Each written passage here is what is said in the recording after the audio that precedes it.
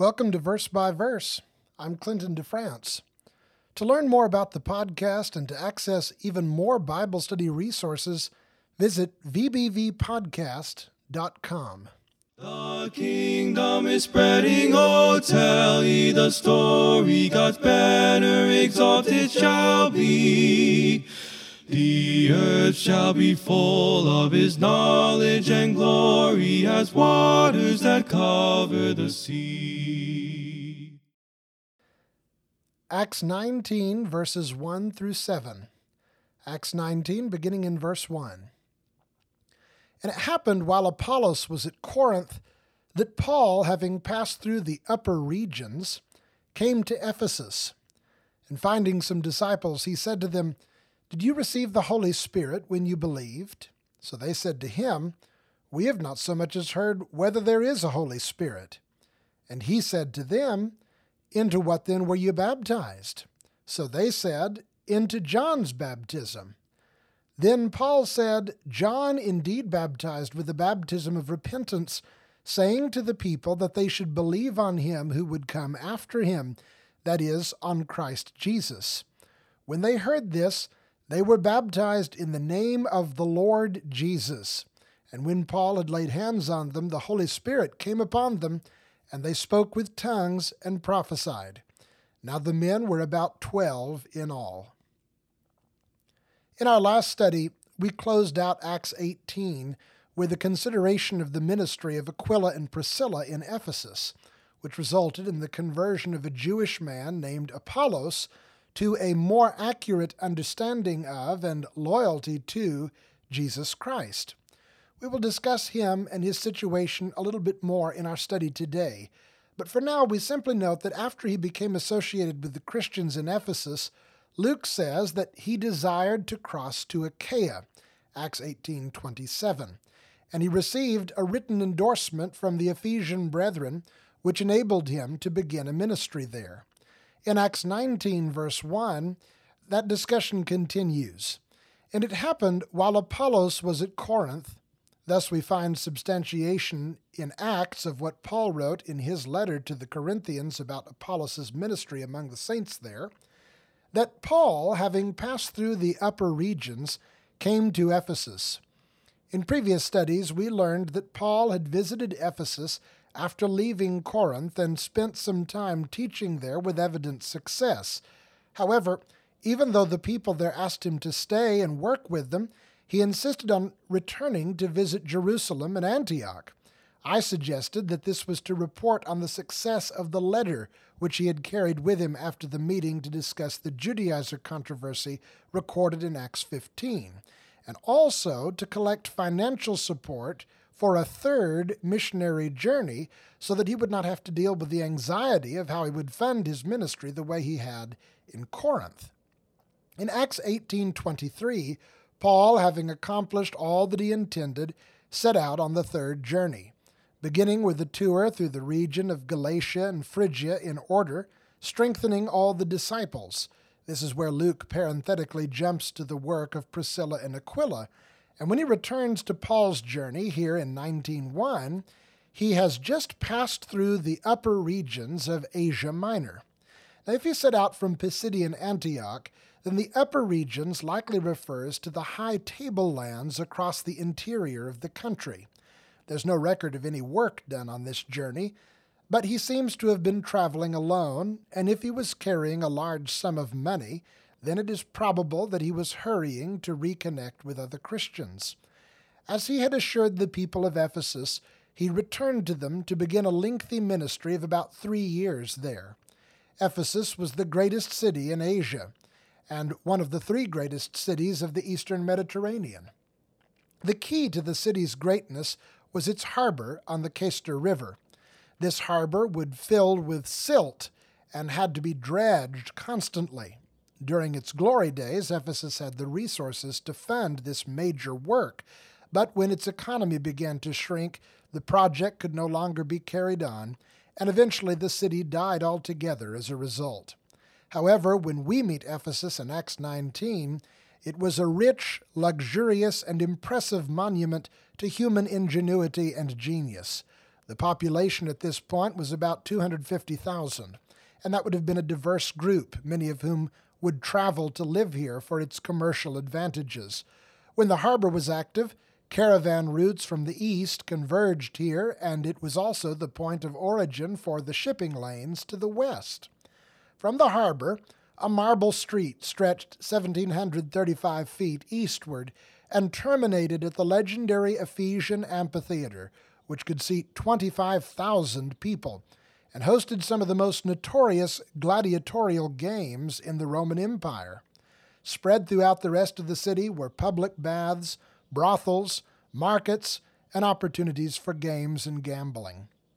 The wealthy elite of the city occupied lavishly decorated mosaic houses that faced the streets to show off their opulence. After the time of Paul, Ephesus was to boast a magnificent library, but the most impressive and renowned feature of the city was the great temple of Artemis, or Diana. The temple complex featured 127 60-foot columns surrounding a main building measuring 425 feet by 225 feet. That was 4 times larger than the Parthenon of Athens. In fact, this temple was one of the 7 wonders of the ancient world. The typical sensuality and lewdness of Greco-Roman paganism was on special display here. The statue of Artemis was literally covered with images of exposed female breasts, and the worship involved the most degenerate sexual practices with the temple prostitutes. However, through the work of the gospel, a new temple had begun to be constructed in Ephesus, one even more magnificent than the temple of Artemis. This was the temple of the living God, the congregation of Jesus Christ. Later, the Apostle Paul would write a letter to this congregation and say in Ephesians 2:19-22, "Now therefore you are members of the household of God, having been built on the foundation of the apostles and prophets, Jesus Christ himself being the chief cornerstone, in whom the whole building, being fitted together, grows up into a holy temple in the Lord, in whom you also are being built together for a dwelling place of God in the Spirit." Now, Paul has come back to the city to labor as a wise master builder, as he would say in 1 Corinthians 3 and verse 10, in this work. Luke does not mention Aquila and Priscilla, so it is possible that they have now moved on to another place, perhaps even returning to Rome. But the work they did in teaching Apollos generated an interesting situation in the Ephesian church that Paul had to address. Verse 2, "And finding some disciples, he said to them, 'Did you receive the Holy Spirit when you believed?' So they said to him, 'We have not so much as heard whether there is a Holy Spirit.' And he said to them, 'Into what then were you baptized?' So they said, 'Into John's baptism.'" Now, in some English translations, you will find the words "of John" inserted after the word "disciples" in verse 2. However, after careful consideration of the ensuing narrative, I think that is inappropriate. Consistently, Luke uses the word disciples to refer to Christians. The two terms are synonymous for him, according to Acts 11 and 26. This would be the sole exception, but there's no reason to assume such an unusual departure from his normal practice. In the narrative, Paul assumes that these people are Christians. He makes this assumption clear by asking them if they had received the Holy Spirit, and by assuming that they had believed and been baptized, which is what it takes to become a Christian, according to Mark 16:16. It appears to me that Paul found these disciples among the church in Ephesus, and he made his assumptions about them based on the fact that they had been received as members of the congregation before he arrived. When he asks the question, "Did you receive the Holy Spirit when you believed?" he is not referring to the indwelling of the Holy Spirit common to all Christians. That is given as a matter of course the moment one becomes a child of God through faith in Jesus Christ. The Bible knows of no such thing as a child of God who does not have the Holy Spirit in that sense. In fact, it was Paul himself who stated this in the most emphatic terms in Romans chapter 8 and verse 9, when he said, "But you are not in the flesh, but in the Spirit, if indeed the Spirit of God dwells in you.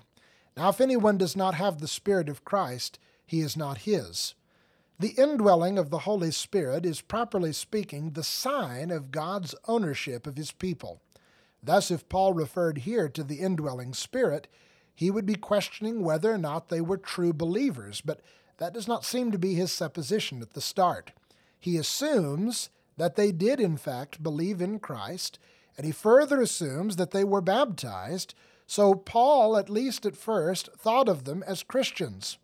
The unfolding narrative shows that what Paul referred to was the impartation of the miraculous gifts of the Spirit. See verse 6. As an apostle, he was one of only a small number capable of distributing those gifts. We've seen consistently that they were given, only to those upon whom the apostles laid their hands. Acts 8 and verse 18. There do not seem to be any exceptions to this rule in the scriptural record. Even when it was inconvenient, God did not circumvent this arrangement, but rather the believers would have to wait for a personal encounter with an apostle to receive these gifts. The apostle alludes to this in Romans 1 and verse 11. So what we have here is Paul meeting the brethren at Ephesus, that is, those who he regarded to be a part of the Ephesian church and evidently were regarded as part of the church by the rest of the members, and since he had not baptized them, he asked if they had perhaps encountered another apostle and received the Holy Spirit since they first became disciples. Now, when these disciples answer Paul's question, it reveals that something very strange has happened, which provokes an investigation. So they said to him, "We have not so much as heard whether there is a Holy Spirit." This passage and this response deserves very thoughtful consideration. At first, the English reading sounds like they're saying they did not know that the Holy Spirit existed. Many readers, especially after the next comment regarding baptism, assume that the issue is they had not been baptized in the name of the Father, the Son, and the Holy Spirit, because if they had, then obviously they would have heard of the Holy Spirit. I suggest this is another faulty and unnecessary conclusion, however. When Paul hears this response, he does ask, "Into what then were you baptized?" We'll consider in just a moment why he would ask that question. But I want us to first consider their answer. So they said, "Into John's baptism." Now this immediately connects these disciples with the ministry of Apollos. He had been preaching the baptism of John in this very community very recently, before he left for Greece. Apollos had learned better and had been received into the congregation. These must have been his associates who, under his influence, had also joined the community of believers there, but they clearly had not learned what Apollos learned. When they said, "We have not so much as heard whether there is a Holy Spirit," the meaning cannot be that they were ignorant of the Holy Spirit's existence. They had received John's baptism, which was only for Jews, and all Jews knew that the Holy Spirit existed. He's present throughout the Old Testament, beginning in the first lines of Genesis 1.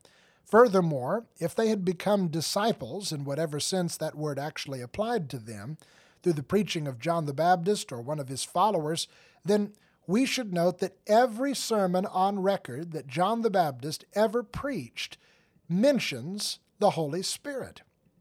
The New American Standard Version and Campbell's Living Oracles give this superior translation of their response, and I should mention this is the NASB's alternative reading.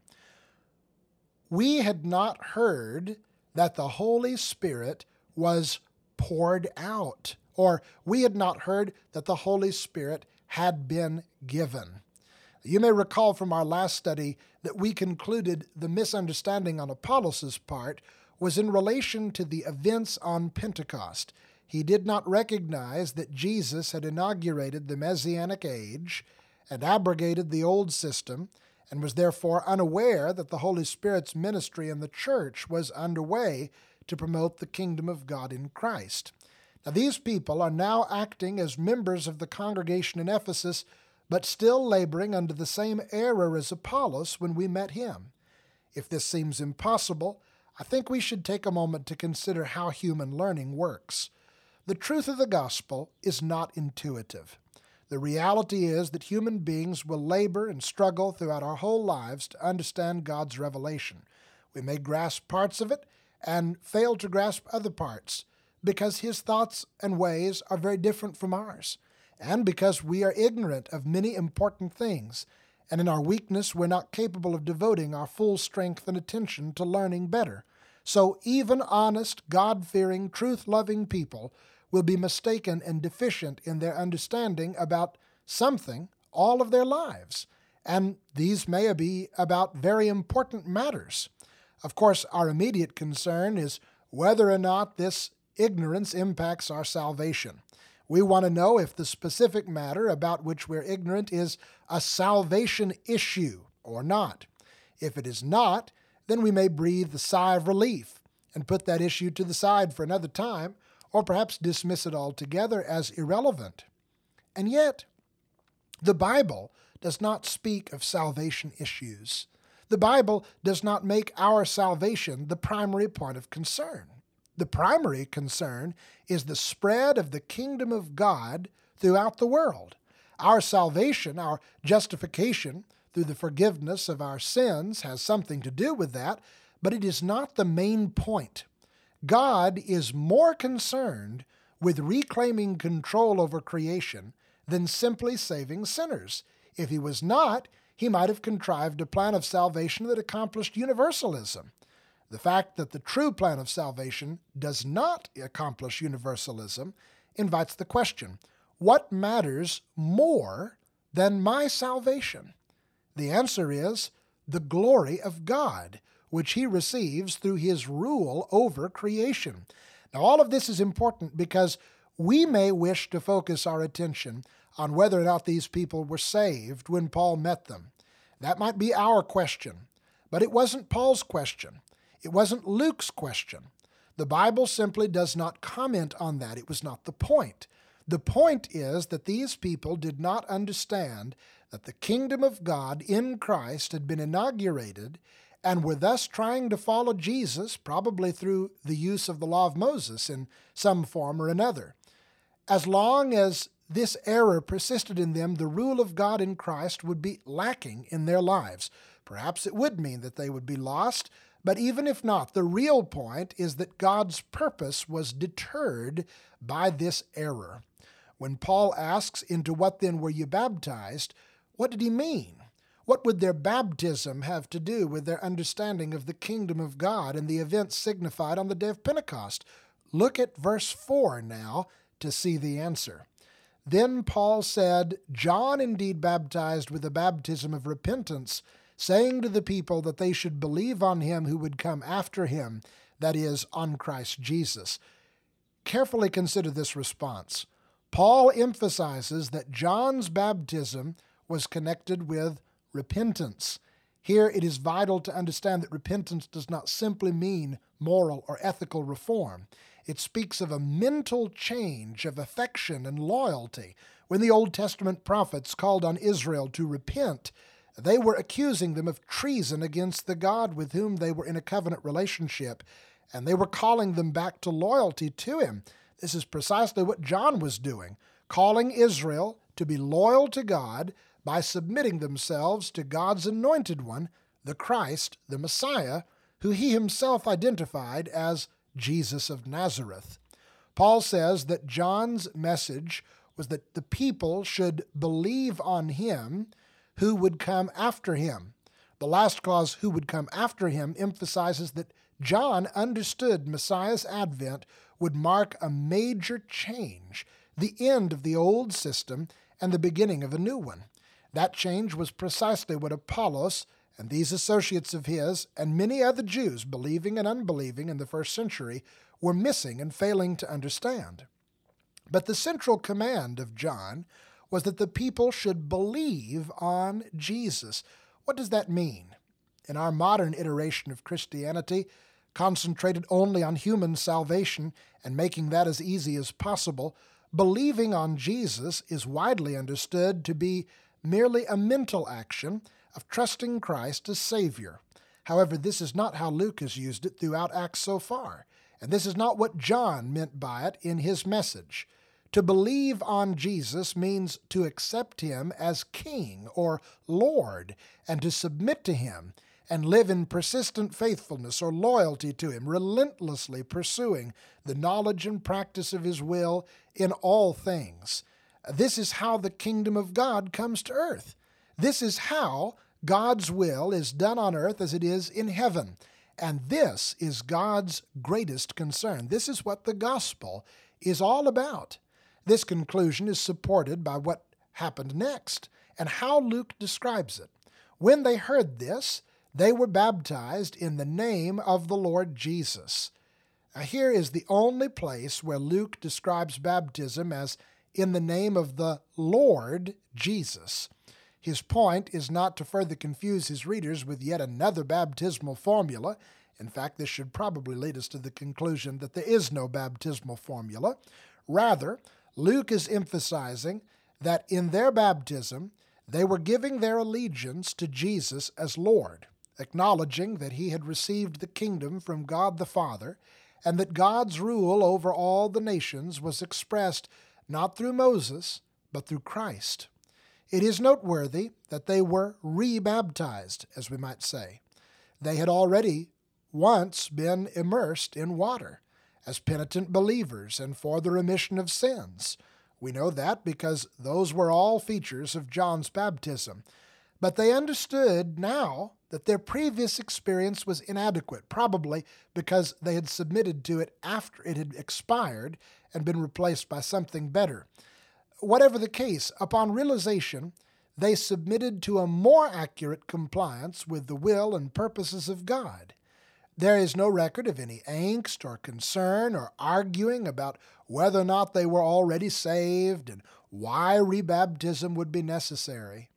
How different are modern disciples and so-called disciples. Today, the believing world is full of errors and misconceptions and practices that have no warrant in the apostolic or prophetic teachings. I don't know of anyone who disagrees with that. But any effort to work through them today is opposed by the question, is this a salvation issue? If one suggests that it is, he is accused of condemning the world to hell for disagreeing with him.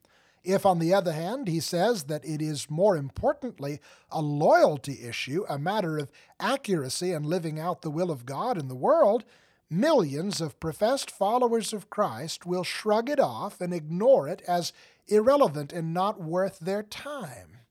You see, they're not concerned with the glory of God. They're concerned only with getting themselves to heaven and out of hell. And this is a very unfortunate departure from the kind of heart that the Bible calls noble. And it may well mean the loss of the people who act this way, regardless of whatever specific issue they're choosing to ignore. Here's a fact worth considering. In modern Christianity, people are baptized in many ways that are very different from apostolic teaching. Sprinkling or pouring rather than immersion, infants rather than believers, as a mere symbol rather than as an act of faith seeking the forgiveness of sins, out of pure self-interest rather than as an act of repentance, manifesting the beginning of a new life of loyalty to King Jesus. If these people needed to be rebaptized, after already experiencing something as close to right as John's baptism, what shall we say of those who have experienced something vastly inferior still? If you realize that your baptism or any other part of your discipleship is less than or different than what God would have it be, what possible reason would you have to reject improving it? And how can you claim to be loyal to Jesus if you do? Thank God for this noble example. When they heard this, they were baptized, as they now saw truth demanded. Verse 6, and when Paul had laid hands on them, the Holy Spirit came upon them, and they all spoke with tongues and prophesied. Now the men were about 12 in all. Here we have our earlier suggestion about receiving the Holy Spirit confirmed. In Luke's reports, there seems to be a difference between an ordinary and extraordinary reception of the Holy Spirit. The ordinary reception, common to all Christians, accompanies pardon in baptism. The extraordinary concerning special empowerment which God was giving to the churches at that time came only through the laying on of the apostles' hands. This is the first time we have seen tongue speaking result from the laying on of hands, although Paul tells us in 1 Corinthians 12 that it was not at all unusual. However, remember what we have thus far concluded about tongue speaking in our evaluation of Scripture. Number one, it involved a spiritual empowerment to praise God in a real human language different from the one of your learning. In this case, we assume that these Jewish believers began to praise God in some Gentile languages that were known to those around them. Number two, the purpose of tongue speaking was a sign to unbelieving Jews especially, 1 Corinthians 14:22, to show them that the kingdom of Messiah had come, that the old law had been abrogated, and that God had created a new man through Christ of both Jews and Gentiles, Ephesians 2:15-16. That's what it meant on Pentecost. That's what it meant at Cornelius' household, and that was precisely the thing that these people had just learned. So it was only fitting that the sign should now be given to them as well. Throughout the history and unfolding future of the world, as the kingdom of God in Christ grows and increases, there have been more, and there will be more strange and difficult scenes like the one we have just considered.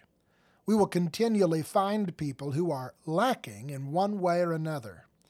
In fact, we will continually find lack in ourselves. But the solution to this problem is simple if we follow the Ephesian example. When you hear of the more accurate way, do it. From all the dark places of earth's heathen races, oh, see how the thick shadows fly.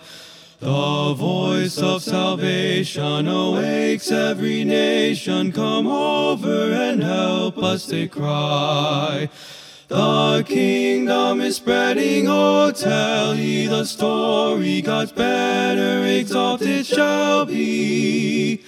The earth shall be full of his knowledge and glory as waters that cover the sea. With praising and singing and jubilant ringing, their arms of rebellion cast down. At last every nation, the Lord of salvation, with glory their efforts shall crown. The kingdom is spreading, oh, tell ye the story. God's banner exalted shall be. The earth shall be full of his knowledge and glory as waters that cover the sea.